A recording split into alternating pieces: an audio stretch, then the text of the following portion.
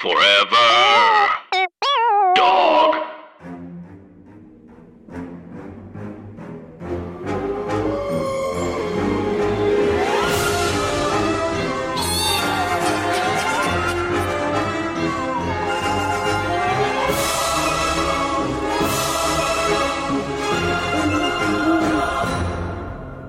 Hey, gentle listeners, it's Andrew, and welcome to Scary Stories to Tell on the Pod. It is a podcast about scary stories, urban legends, and creepy things you tell us about, and we're so thrilled to be back after a little September break.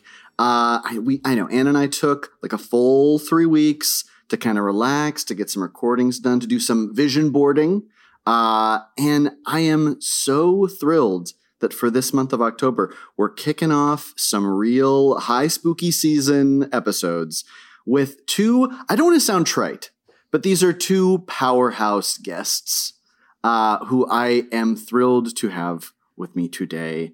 You know them as comedians, writers, hosts of the amazing podcast Couples Therapy. They are Andy Beckerman and Naomi Ekperigin. Hello. Hey! Hello, Andrew. What an actual honor. A true honor. Yeah, without any hyperbole, I mean that. Yes. We don't want to sound trite, but it's a true honor. I don't want to sound banal.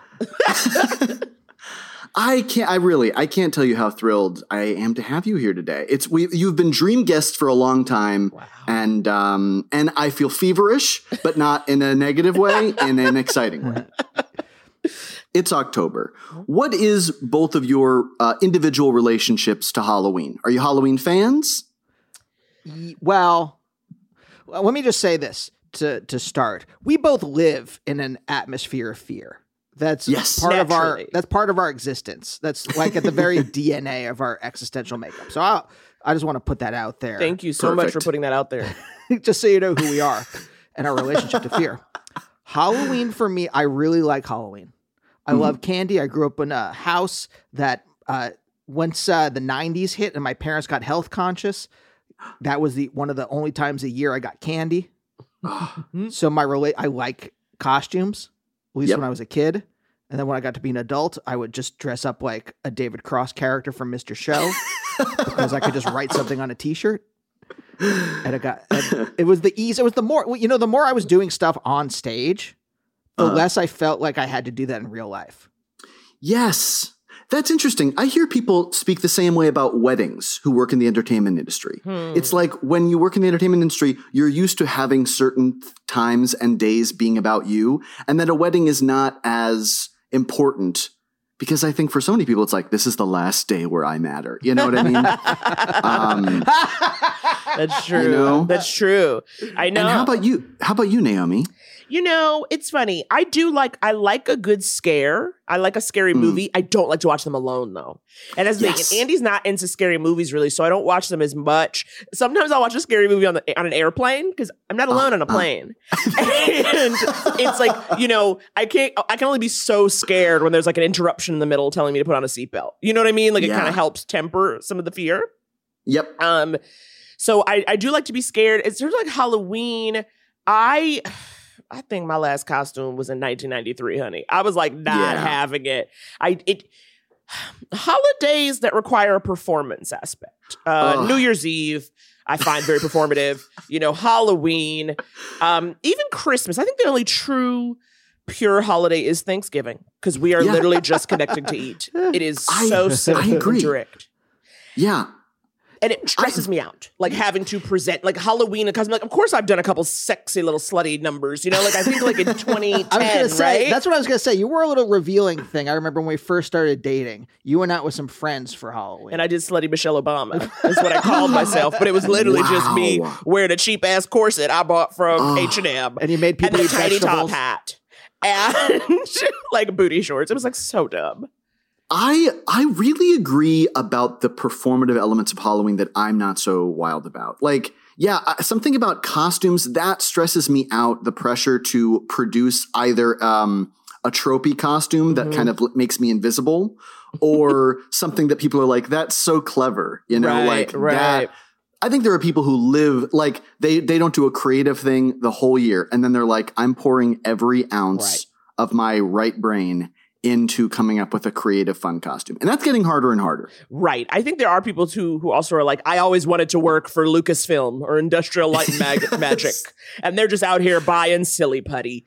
They're making molds. Okay. They're using fabrics. People, when someone makes something that's really cool, I'm impressed that they actually just made it. You know what I mean? They actually like, oh, you put it together. And I'm kind of like, but then I'm also like, you did all that for one day. You just got one day. You put like weeks into this. I'm like, uh-oh. Do you know what has destroyed the clever Halloween costume? And I'm going to put clever in quotes. It's clever in the sense that like a New Yorker cartoon is like, it's clever. Right. It's that kind of like, it's that kind of middle brow. But the no shade to the people I know who make cartoons. But Twitter has destroyed it in the same way Twitter's destroyed puns, because it's shown how ubiquitous this stuff. That like, it's not like it's something special, right? Anyone can come up with it. Like if I have a pun idea, I go look it up on Twitter and I see that like 30 people have already come up within the last 10 seconds. Yeah. And I'm like, oh, okay. So then I got to do something. I got to write an actual great. Now I have to write a joke that incorporates this pun. Now there has to be something better about this. But it's the same thing with Halloween costumes. Whatever that one person who thought they were clever, well, no, you go on and you see like 30,000 other people came up with that same idea and it's no longer clever. Naomi, you were holding my hand in a way. Well, I just want to say I think it's so brave of you to reveal on recorded media that when you have an idea for a pun, you first look it up on Twitter. Yeah. And I think that is brave to be that open and honest. I think it's beautiful. Get it. Because I'm a unique, iconoclastic individual and I got to make sure that I keep that cred. Oh my God. I have done this before. One Halloween, I was going to go as Werewolf Blitzer and I looked it up. It had been done. And it had already been done. And I was just like, you know what? I'm just going to go. I'm going as a straight up werewolf. We're not it's not creative. I'm coming to the party and I'm just a werewolf and you have to deal with it. You know? Absolutely. Absolutely. You have to deal with it. You have to. I am enough in a full werewolf costume. Exactly. You're like typing into Twitter, Desmond Nosferatu 2. Now, the idea of like scary movies, because I also feel like the unperformative, more experiential elements of October and the lead up to Halloween is like the ritual of getting together, maybe watching something scary, potentially even a situation in which you find yourself sharing scary stories with other people. Has that come up in the past for you? Is that something that you like? Or is that a thing? I know some people do not like when people share ghost stories. Well, I would. It's got to be juicy. I'm going to tell you, ghosts don't do much for me because it's a little too, I mean, for lack of a better term, it's too flimsy. And it's just really like, oh, you think a light flickered or something moved. And I'm like, okay. It's like, it's not strong enough. It's not strong enough. Yes. Okay? Yeah. I need some real corporeal form here. Yeah, for a black woman and a Jew, you know, I don't know if you know much about the history of the 20th century. There have been some like stuff that's happened like that may be scarier. Yeah, this has come up a lot. Really? It is so that the complete like milk toast whiteness of like maybe a specter is in the attic is like as being the worst thing imaginable. Yeah. Really, it shows you the Cliff's Notes, you know? I also feel like so often there is like, I come from like a military family and my brothers would always say like, I don't want to watch stressful stuff. I don't need to like flex that muscle. Yeah. You know? Yeah. And I think for soft people such as myself, sometimes it's like watching a scary thing. I'm like, imagine if I was in danger. You know, it's like it is privilege on the grossest display possible. So much to the point that sometimes I will be in actual danger and I kind of refuse to believe it's happening. Okay, give me an example. Okay, we've talked about this on the show before, but one time I was with my friend Emily Schmidt. We had gotten out of a show at the Clubhouse, which is terrifying parking lot. Terrifying parking lot. We used to live a block and a half from there. Emily and I were leaving. We saw in the middle of this empty parking lot, hanging from a light pole, a charger cord, like 25 feet long, coming down. Goodness. Hanging from it, a charging iPhone swinging in the air. We stand there looking at it like, this is weird. There's no one around, and there is an on iPhone hanging from a charger cord that is plugged in, assumedly, to the bulb. That's what I'm pointing exactly. Yeah. So we're kind of standing by it, looking at it, and then out of nowhere, a man who, again, we're dipping back into the werewolf pond, a man came running at us screaming like a werewolf and chased us for a full block and a half. No. We're running towards my garage, towards the apartment building garage. There is another man, like, watching this happen as we're running, going like, you guys gotta run, he's coming, like, and I gotta be honest, like, I did not run as though my life depended on it. Emily did. Yeah. Emily was, like, way ahead. I was kind of like, there's no way this is really happening. And then when I looked behind me and I saw, like, a man who appeared to be a wild man who wanted to attack me. Then I was like, okay, I've got to go. Then when we got to the garage, as we're catching our breath, Emily was like, he set a trap. He set a trap for us. And that is what it felt like. The swinging phone. Yeah, he set like a millennial trap. Like, but okay, here's my question though. How long were you standing, if you can remember, until Wolfman approached? Wolfman Jack. Wolfman Jack approached. I think we slowly approached the iPhone. We were probably there. We were there long enough to take a picture of it because it was such a weird image. See, that's what Andy would have done. Like, see, the thing is, if I saw that, I would look and go, huh, that's weird. But then Andy'd be like, stop. Let me frame it up. Yeah. Let me frame it up.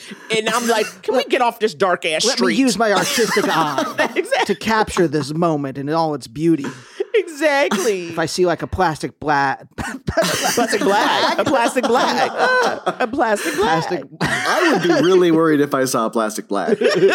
That's fearful. That's definitely, raises my hackles. Hackles are like dog necks. Is that what it is? I don't know. I don't know. You guys feel I have felt before, I have like conjured up in my body the murderous feeling. If ever I or a loved one is in trouble, I know that I will react in a violent manner, in a very like Straw Dogs type way. But you don't have weaponry on you, and you're not trained in the art of fisticuffs. No. But I felt it in my body before. Like your limits sometimes, and I don't think I'm not strong. Like I could probably if I just because I have the feeling of to attack someone doesn't mean I can do it successfully. But I just know that I have the like rage just hidden in there.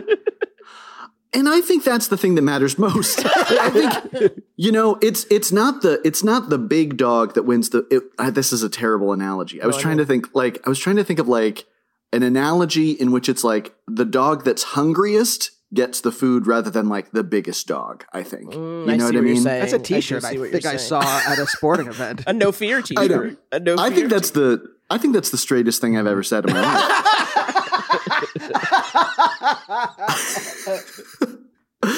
Is there like a horror movie world or situation that you feel like, actually, I think I'd know what I would do? The thing about like horror movies is there's no justice in them, right? It's just as like, it's people who are like pretty innocent being murdered by a destructive force, which to me is just what society. Look, not to get on my soapbox, but society in a capitalist Western world, that's just what we're all living in. Absolutely. No, but like that. So like there, I feel like, no, if up against that, I would be murdered very quickly, right? Because I'm weak. I'm fleshy. I don't have, I lift weights, but I'm not exactly like, I feel you. Yeah. I'm not exactly a Schwarzenegger here. My God, that was the most grandpa thing I've ever heard. Something about referencing Schwarzenegger specifically is so 1989. I would not die in the first like wave of a zombie movie. Like I wouldn't die in Act 1. But the question would be, would I be able to connect with a group of people with actual skills? Would they be willing to take me on? Oh, are we talking zombies here? Well, he said any horror. Any horror scenario. genre. Zombies, Any scenario. I think zombies are about like strategy more than they're about a supernatural force, right? If we're talking Yes. Jason, Freddy, anything that just like it just Yeah, he can never die. Yeah, appears in your dreams and then just Yeah, like what's the- and just like slashes your face open with and puts a bunch of worms in there or whatever. I don't know. Feeds you ivermectin, whatever it is that they're doing in Nightmare on Elm Street, right? That I would not Yeah. survive. But if it's just about strategy, yeah, I'm smarter than a horde of like undead. That is really smart. It also, I think, like, if you're going to buy into the rules of a horror movie, being likable is a huge plus in order to last a long time. Yeah. You know? Yeah. Those rules don't apply if like a horror movie got like outsourced onto our like real life situation. But in a horror movie, it's like, if you got some catchphrases, if people like you, like you're coming back. Well, yeah, because you're keeping things light on the journey to freedom Yeah. and safety. That's true, actually. You're right. I think, though, it's also like, my thinking is, if you have common sense, this is what can frustrate me about horror movies. No one has common sense. And so, like, my favorite part of Candyman, we saw the new Candyman, was when Oh yeah. there's a moment where she goes to open the door and you think she's going to walk down into this basement. She just like opens the door and then closes this shit right back. And I said, exactly. Okay? Yeah. That is some common sense. Did you actually exclaim? You did exclaim out loud, didn't you? I did. I'm sure I said something. We were in a theater just with friends, so I could get away with that. Oh, that's really nice. But, you know, that is, Yeah. I think, you know, if just some common sense will go a real long way. Yeah. It's really satisfying. It's really satisfying to see characters use common sense. Yeah, I mean, I think also, like, you know, Anna and I read from these Scary Stories books. And what's funny about them is, like, they are written for children to be able to memorize and tell other kids. You know, they, like, exist to be told. So it's like, I remember these stories as having so much more detail and, you know, and layers than they actually do. And then when you read it, it's like, the man was in the closet and he stabbed the woman. And it's like, that's the end of the story. Look, if there's anything we learned in the last 18 months, you know, collective trauma can be really bonding. And I Exactly. think that when you watch a scary movie as a group, you are developing a trauma bond with people. Yes, that is a really good point. And it's like, I feel like I have become closer with friends in the past if I saw a scary movie with them earlier on, you know? You're vulnerable. You're vulnerable. Exactly. Yeah. Depends. I'll tell you this. You have to be open to being vulnerable. Because Yes, that's true. I certainly saw scary movies with my friends growing up, and none of us were vulnerable. And, you know, we're talking about a bunch of like Pennsylvania teens with like, you know, the Amish atmosphere around us. That's we weren't terrifying. Amish ourselves. I'm just saying Pennsylvania just has a very wagon wheel type feeling. But that's to so it. natural to me. I'm like, that's classic, Andy. You lived in classic Halloween. Like corn Yes. mazes were real there, Yes. and Oh not my just God. for it was, activities. yeah, Pennsylvania was great for Halloween, you know? Or like if you got older, you'd go raiding, in which you and your friends would run around throwing corn kernels at windows through the neighborhood. Oh, What is? I've never heard of such a I've thing. never heard this. Raiding, it's called? Yeah, because you don't want, like, you want to have fun and do something mischievous, but you don't want to actually, like, I don't know. I didn't want to Yeah. damage property. I don't. No. That You seemed didn't want to like- get arrested. Well, it wasn't But even. I didn't want to be arrested. I just like. I could empathize. I had enough empathy. I may have been shut down emotionally, but my empathy was still going. And so, like, you know, sorry, go on. no, that's halfway there, and I think that's pretty good for a teenager. But wait, But where also, would you like, the get idea corn of, like- kernels? What do you mean, where would you get corn kernels? Where you got your gourds?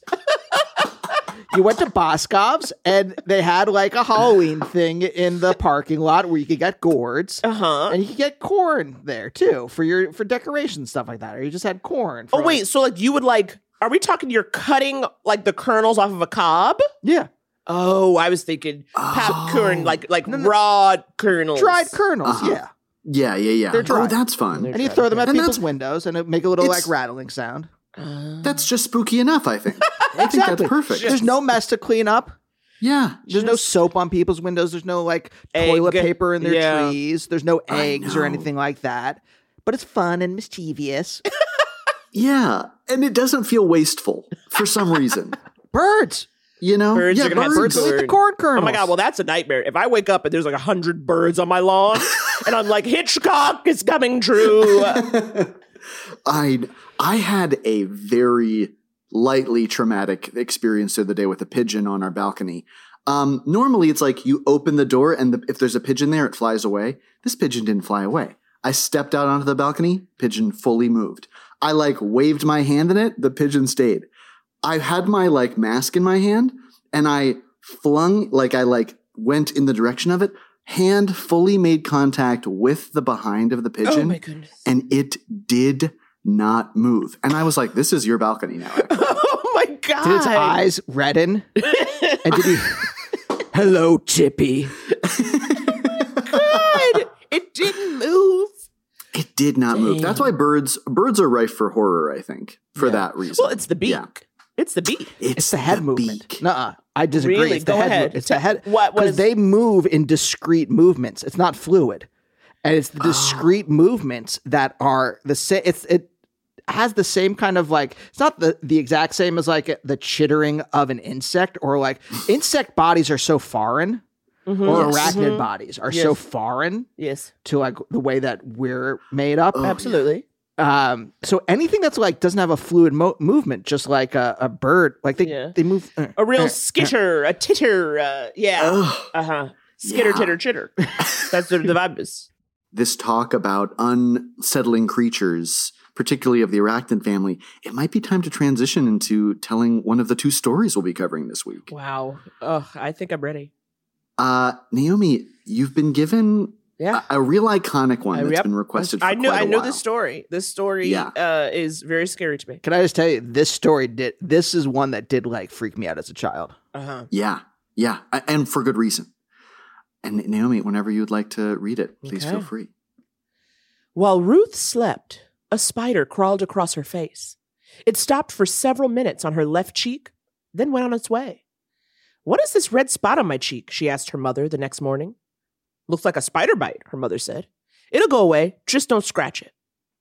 Soon the small red spot grew into a small red boil. "Look at it now," Ruth said. "It's getting bigger. It's sore." "That sometimes happens," her mother said. "It's coming to a head." In a few days, the boil was even larger. "Look at it now," Ruth said. "It hurts and it's ugly." "We'll have the doctor look at it," her mother said. "Maybe it's infected." But the doctor couldn't see Ruth until the next day. That night, Ruth took a hot bath. As she soaked herself, the boil burst. Out poured a swarm of tiny spiders from the eggs their mother had laid in her cheek. I mean, everybody, that was The Red Spot, read beautifully by Naomi. Your thoughts? Let's start there. Is it not a story more about neglectful parents and the Healthcare system? the health system here in America? It should have been like her mom was like, "We can't afford to take you to the doctor. You're just going to have to wait it out." Just like the true horror. Oh my God, that story has always terrified me. I mean, spiders, I have never been able to. I saw arachnophobia, I think at a too young age. Yes. And it really messed with me. I should have been seeing arachnophobia. Did you read the novelization? I did. I was so into arachnophobia, I read the novelization too. You're kidding. Was there more information in the novelization that you got? Ooh, I'll tell you this. Next time I go to my parents' house, it's still there in the bookshelf in my room, in quotes, which is now the cat litter room. And Good. I will find it and I will, on a future episode, if you'll have us back, I will bring it. Please. Oh my That's gosh. amazing. I didn't even know there was a novelization of arachnophobia. Oh, yeah. I loved reading novelizations. I read all Did you? the Star Trek The Next Generation novelizations. Oh. Yeah. Those are your jams? I had no idea. Wow, Andy, this is why we have to do podcasts together.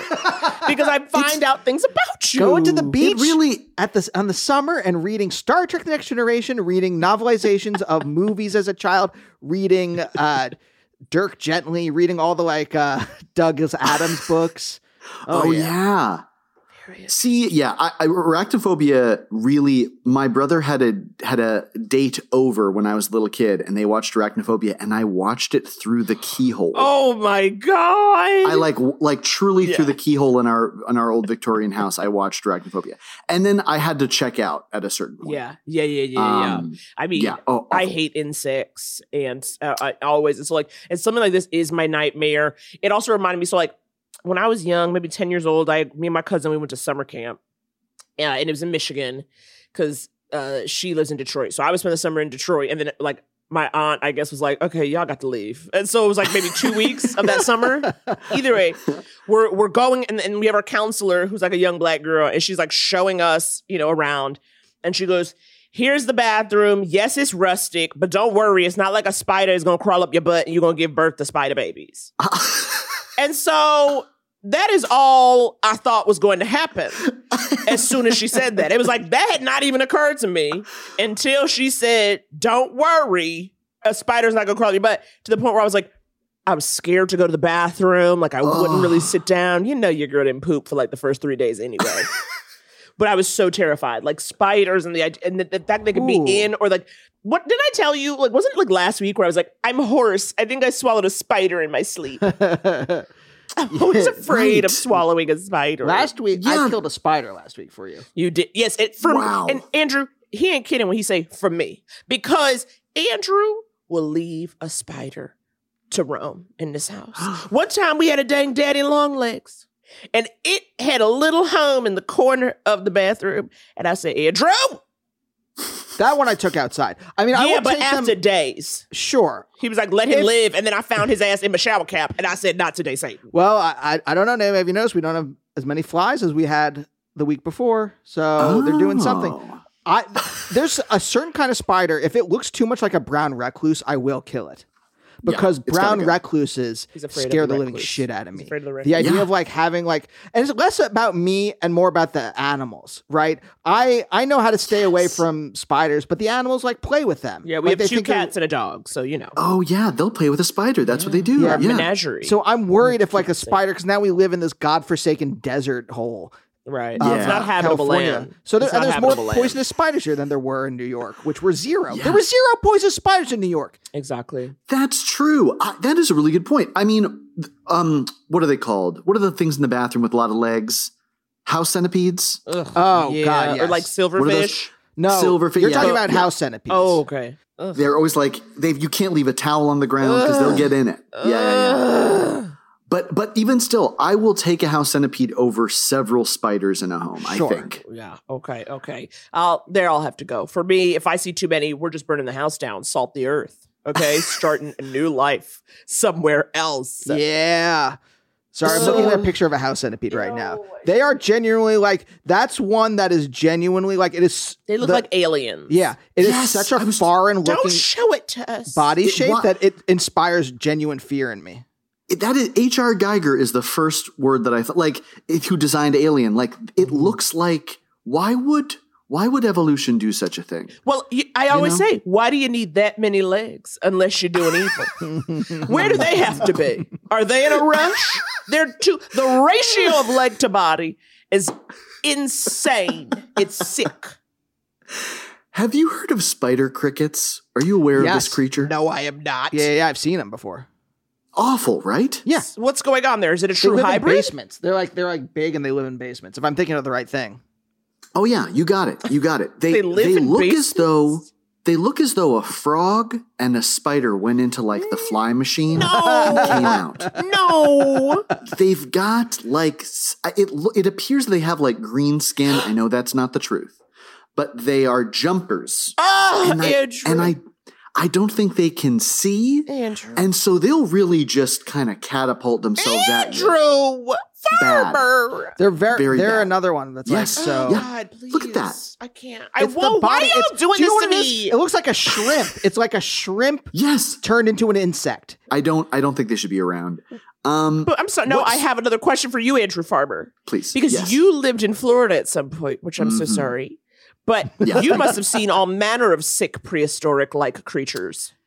Yeah, so I'd say the most common nightmarish one that just appears everywhere is called, it has a very chic name, horrible creature. They're called palmetto bugs. They are just giant cockroaches that fly. Oh, yeah. That's what they have here in Los Angeles. They fly. I found Yes. one. Oh, God. I'm sorry. Oh, my God. Because No, please. this freaked me the fuck out.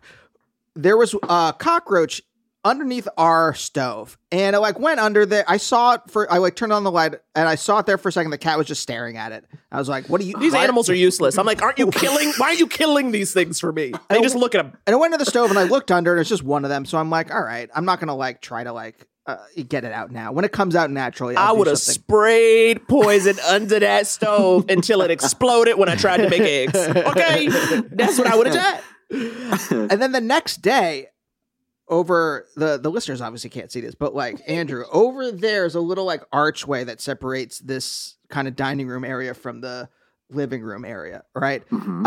And I look over, and the cockroach is just walking at the top of the what do you call the filigree, right? All right. And I go, all right, well, I got to go get something. So I turn around to get something from the kitchen to smash it. And then I turn back, and it's flying over to the bookcase. And I go, what? They could fly now? Yeah. I did not know they could fly. And that thing sent chills at my spine, that they can fly. Because it's one thing when cockroaches have limited mobility. Then Right. it's kind of freaky, but you still have the power. right. And if they're, exactly. I don't kill them if they're outside, Well, of course. because that's their territory. Right, that's their house. But once they cross the threshold, You come into my house. It ain't for you, okay? You were There not are rules, invited, yeah. okay? And then I do it, and I go, this house is clear. But let me just say, I got a spatula. I smashed it. It was still, obviously, they're so hardy. It was still Yes. alive. I smashed it. When they got engaged, somebody got us these little Mad Lib books of questions for your fiance. Great. And your, I smashed it between that and a spatula, still alive. Threw it into the toilet and flushed it, and then read it's still alive. It's probably still alive somewhere because they can live for 3 hours or something in the toilet. Yes, they've been given too many gifts. Yeah, absolutely. Absolutely. It just I too agree. much. I agree.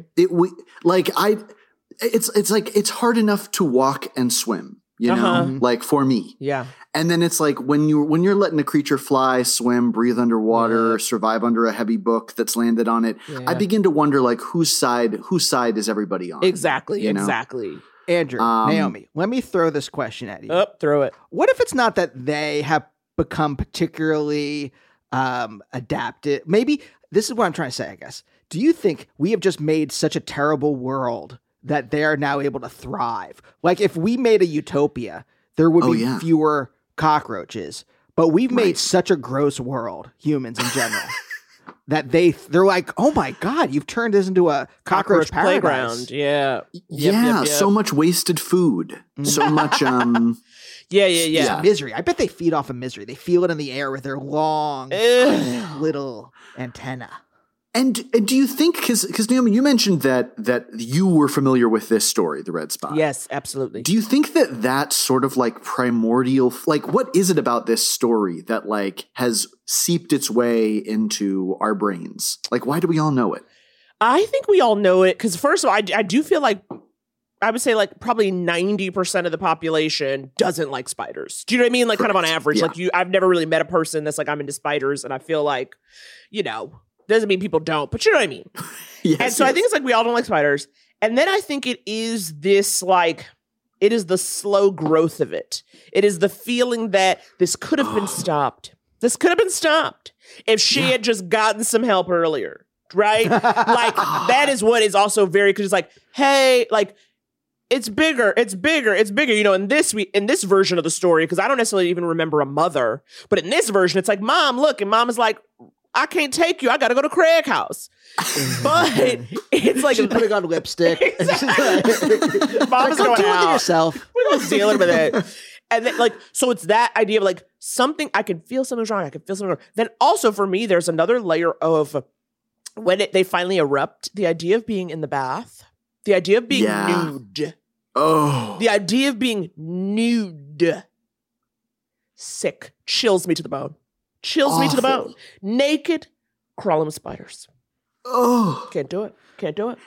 And it is that, I mean, I guess it's like it ties in with like when you're becoming a teenager and you are getting pimples and everything feels very alien and new. And in your reading of this is the first time I realized this. Yeah, it's like the fact that the mother is so nonchalant about it is very scary. Yeah. You know? Yeah. The fact, like kind of unpassionate. Is that the word? Where she's just like, oh yeah, that can happen. Yep. Maybe it's infected. We'll go to the doctor tomorrow.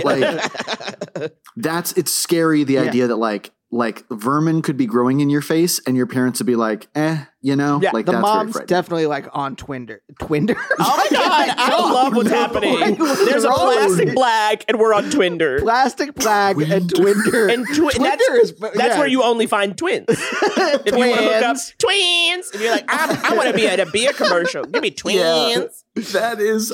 Twinder is the funniest thing. I'm looking for someone. I mean, that's half gay couples, but I'm looking for someone who looks exactly like me. Wow. Hey, gentle listeners. Surprise. It's a 2-part episode. Pretty spooky. Pretty cool, right? So please check back in on Friday for part 2 of this episode with Naomi and Andy. It is nothing but fun. Andy's going to read his own scary story from the Scary Stories to Tell in the Dark series. Naomi is going to tell you the great risk that you run by using soap dispensers. And of course, we'll each share a scary idea for a thing that could happen. It's going to be the best. We'll see you then. Get out. Forever Dog. This has been a Forever Dog production. Scary Stories to Tell on the Pod is executive produced by Brett Boehm, Joe Cilio, and Alex Ramsey. Produced by Tracy Soren. Original theme music by Chris Ryan. Cover art by Bats Langley. To listen to this podcast ad-free, sign up for Forever Dog Plus at foreverdogpodcasts.com/plus. Check out video clips of our podcasts on YouTube at youtube.com/foreverdogteam. And make sure to follow us on Twitter, Instagram, and Facebook at Forever Dog Team to keep up with all the latest Forever Dog news.